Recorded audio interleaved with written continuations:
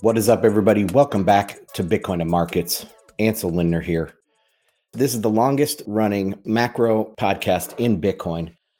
And today what we're going to cover is we're going to cover a little bit about the E-Naira, what's going on in Nigeria. We have a Twitter thread and a Bloomberg article to kind of walk through. And then EU warns there is no escape from the ESG environment madness. And this was from Zero Hedge, but via Mike Shedlock. So today is February 17th. It's Friday. Happy Friday to everybody, and hope you're doing well out there. Content this week for me was FedWatch yesterday at 12:30 Eastern on Thursdays. Make sure you guys check FedWatch. You can always find it later on YouTube as well. It's the live stream on the Bitcoin Magazine channel, both Rumble and YouTube.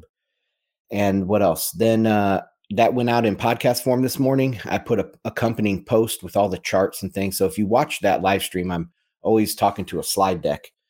So I put all those charts onto a blog post and put those out on bitcoinandmarkets.com. So you can find that there. Also, I put out 2 Market Pro letters this week. Market Pro is the new tier on the website. If you want 50% off the first month, go to bitcoinandmarkets.com/pro50. And that I look at all the charts. I look at all the different things in macro. So what I did on, I think it was Tuesday, I put out the one issue, and that was on CPI. And then today I put out a really fun post to write this morning. It was on Fibonacci's and Ichimoku Cloud. And so I have 14 charts, all Bitcoin, and talk about the near-term kind of Fibonacci's, and talk about Fibonacci's at a cycle length, and then also cloud, what we're looking for weekly cloud and daily cloud. Bottom line is all of those things are very bullish. And so it was fun to pick out a few different price levels, price targets for this cycle and stuff like that. So check out the Market Pro tier over on bitcoinandmarkets.com. I appreciate all the likes, shares, subscribes, comments in YouTube so other people can find the channel. But all that is very much appreciated. And of course, big up to my Telegram channel, t.me/Bitcoin and Markets. We're cutting it up in there every day. Lots of macro talk and stuff like that. So, okay, thread. I like using this thread reader app. Makes it a little bit easier, but this is from Nick Corbishley, and he's talking about Nigeria. A very dark experiment is underway in Nigeria with deadly consequences. Since October 2021, 99.5% of Nigerians have refused to use the CBDC, the so-called E-Naira, preferring to continue using cash. So what did the central bank do? It doubled down. Now, I've covered the E-Naira way back, probably in October of 2021 when it was coming out. And, we were waiting to see what kind of adoption it would get. Before that was the Chinese CBDC, and it didn't get any traction at all. Very shortly, it turned out the E-Naira got zero traction as well. They were having to force people. I think what they did was they limited the amount of cash you could take out of ATMs, but you weren't limited if you took it out via the CBDC, something like that. So they've been trying to force people this way, but it has very, very little adoption so far. And this is like it's going to be for all CBDCs. Don't think for a second that the ECB doesn't care about this. Of course, they're looking at this and they're seeing, look, everywhere CBDC is tried, it doesn't work. And they weren't tried in like tiny little markets either. Yeah, the Bahamas, it's like the sand dollar, whatever they call it down there. That's a very small market, and it didn't work out either. But China is a huge market. Nigeria, huge burgeoning market. Widely seen as one of the greatest engines of growth, not only in Africa, but the world over the next 50 years. And they're not having any uptake in the CBDC. So, yeah, of course, the ECB is looking at this. And they're trying to come up with ways to force people, just like this, double down, force people into the CBDC because there's not going to be uptake in it. Okay, there's no difference between a CBDC and cash, basically, except it's easier to manipulate. And you can set up a lot of rules. There's only negatives. What I'm trying to say is there's only negatives to a CBDC over cash. And the Nigerian people had sussed this out in a second. They knew exactly what the game was here, and they didn't adopt it. So let's continue reading. In December, the central bank decided to replace all high denomination cash bills in the economy, just as India did in its disastrous demonetization campaign in 2016. The goal is to make it much more difficult for Nigerians to use cash, and it's working like a dream/nightmare. As I've been warning for the last 2 months, Nigeria's already weakening economy is in no position to absorb the resulting economic shock. The central bank is not printing nearly enough cash to replenish the money supply. The result is a massive cash shortage. As in India, people will die. Businesses are closing. Some will never reopen. Nigerians' lives have been plunged into chaos, but the country's government and central bank say the pain is worth it. From my latest article on the topic, and then he links to nakedcapitalism.com. Godwin, some last name I can't pronounce, the Central Bank of Nigeria governor has hailed the experiment as a success, as 80% of the cash previously held in private is now deposited with financial institutions. Finance Minister Zanab Ahmed concurred, saying, quote, "The only sore point is the pain it has caused to citizens," end quote.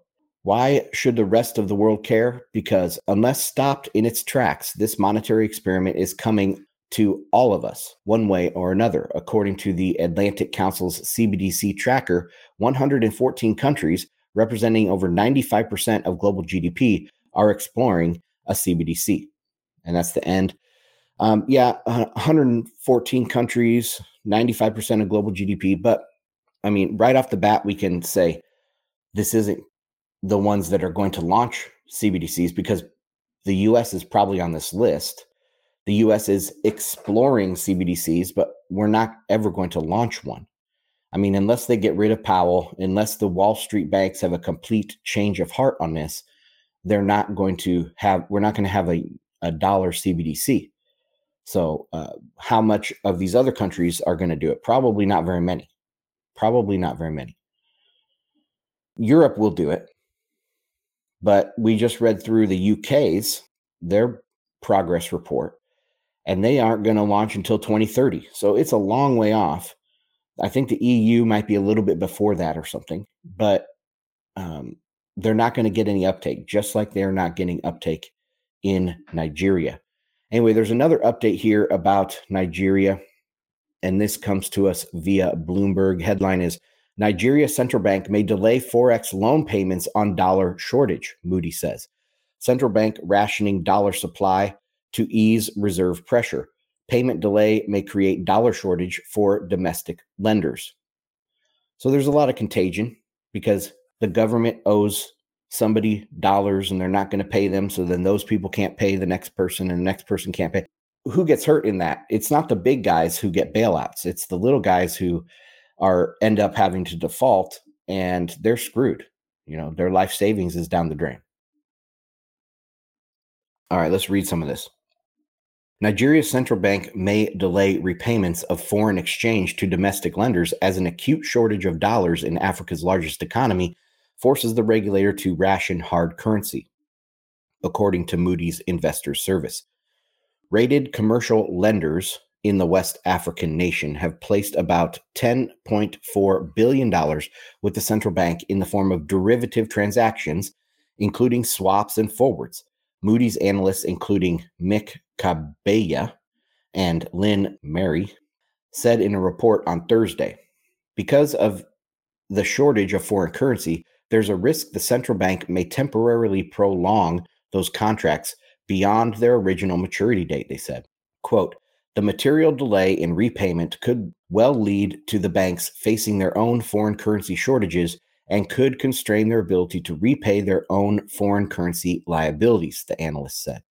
Nigeria's central bank has had to ration dollars to reduce precious reserves, which declined from the peak of $62 billion 15 years ago to about $36.6 billion in December, as crude production in Africa's biggest oil-producing nation dropped amid rampant theft, vandalism, and falling investment. Oil exports account for about 80% of the country's foreign exchange income. Several commercial lenders, conscious of a potential repayment delay in recent years, reduced the duration of derivatives contracts and the size of the amounts placed with the central bank, cutting their tenor to 12 months from 24 months, Moody's said. Well, that's interesting. That's one of the things I'm saying about in this type of terminal phase of a credit bubble. Counterparty risk just is all over the place. And even if you get a bailout, that's not going to help because the rest of the market sees that you got a bailout and they judge you, right? There is, what's the term that they use for that? Stigma. So that people see that you can't repay, even though you got a bailout, they still say, well, you're not good at running your business. How did you get to that point in the first place? It's still the same CEO. And guess what? That CEO got a bonus, and I can't trust them. They're going to get in trouble. And then I'm going to be in trouble financially because I'm, get caught up with you. So I'm not going to get caught up with you. And people start shortening all of their chains of collateral. They start shortening their kind of accounts receivable and their all of these things. And this sentence or this paragraph says this exactly what's going on, that they're cutting their tenors to 12 months from 24 months. So the market is shrinking. Credit is shrinking in Nigeria.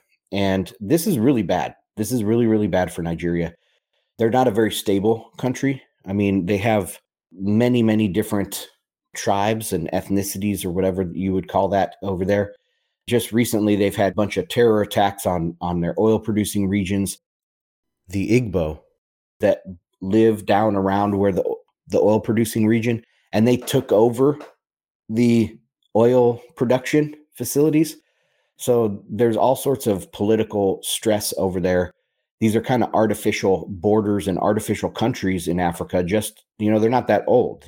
When all of these countries got their independence was only 80 years ago or so.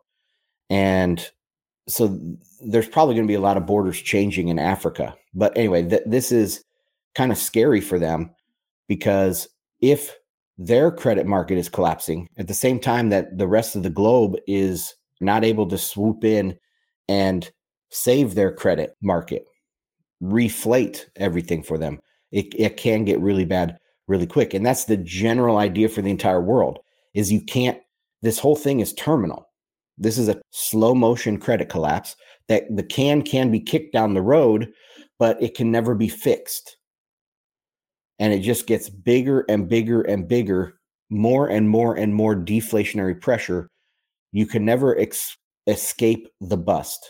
And the bust of the global credit bubble is coming. So in that, the only way to escape is to jump over to the lifeboat. And that is Bitcoin. Bitcoin is going to have the dynamic economy that is pretty much debt-free. Definitely by comparison, it's going to be dynamic. It's going to be tons of green shoots. Plus, the Bitcoin price is going to be surging. This is one thing that we talked about on FedWatch yesterday in regards to the new Basel tier requirements for Bitcoin.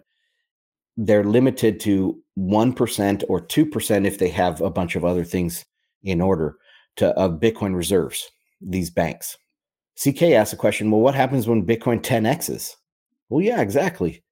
It goes from 1% to 10% or whatever of their reserves. I mean, Bitcoin has this almost nearly, still to this day, that's how we know we're so early. It has almost unlimited upside at this point. I mean, you could say 10 million per coin is kind of the limit, but man, that's so far away.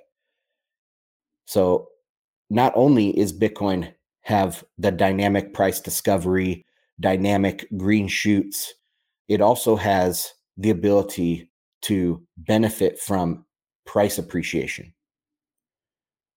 So that's the way out of of this is it's not through the old system. The old system is gone. It's just dying and slowly rotting away. And anyway, get back to Nigeria. That's what's so scary about this, because the world is not coming to save Nigeria. They're going to have to figure it out on their own. And they have very, very bad political problems in that country. So anyways, that's it for that one. Let's jump over to the next one. This is via Zero Hedge, but it's from Mish Shedlock on Mish Talk. So anyway, here we go. The EU warns there is no escape from its ESG environment madness. The demand for highly paid ESG nannycrats to enforce nonsensical rules is on the rise. This will cause a rippling impact of higher inflation everywhere. Okay, probably not. Probably not higher inflation everywhere. But let's read this. Impending EU laws on ESG are on the way. Please note impending regulations in the European Union, which is at the forefront of ESG regulation, will soon require tens of thousands of suppliers across the supply chain in Asia to report their ESG performance. Oh my God. If you don't start preparing now, you will be late if and when the legislation kicks in.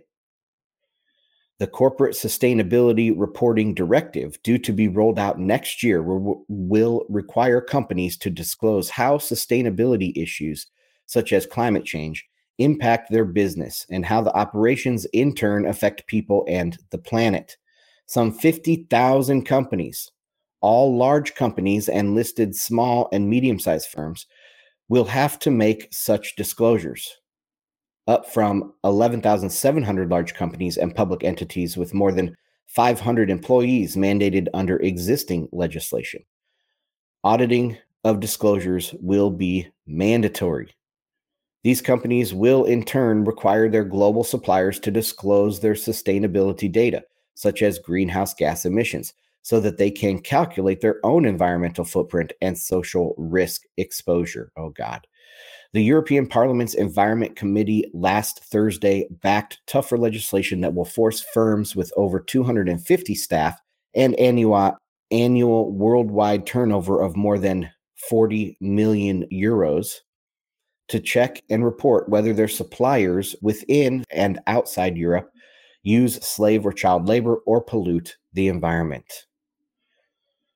No escape from the madness. There is no escape from the impending European Union rules requiring sustainability reporting.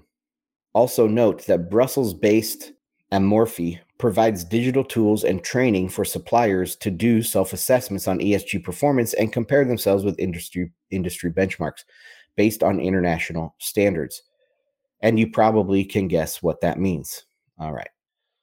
So crazy stuff going on there. I can't believe that anybody could be bullish on Europe. I think Europe is in deep trouble. The US is sitting relatively pretty compared to Europe. There's probably going to be ways around this. I don't think they would go the full way to destroying their economy. And at least that's what I've always thought, that they would, in the end, see the light. But the way they've been going with these sanctions, the way they've been going with Russia and stuff, man, oh man, they're really going for it. But it's also a little bit that they know they're losing, so they really have to press hard. Like, they can't wait now until 2030. They can't wait until 2050. They have to push right now. So I think that's a good sign that they are kind of in panic mode a little bit, really pushing all of these things within the next year or two. They want to get these things done. So that's it, guys. Well, thanks for joining me on this Friday. Hope you have a great weekend. Get out there and spend time with friends and family. Get out into nature. Enjoy the weather here. I mean, I'm in Florida. It's pretty warm, but I think the weather in many places is starting to shift now back towards spring. So get out there and enjoy a little bit of sunshine with friends and family. Anyway, I will check you guys on the next one. Bye.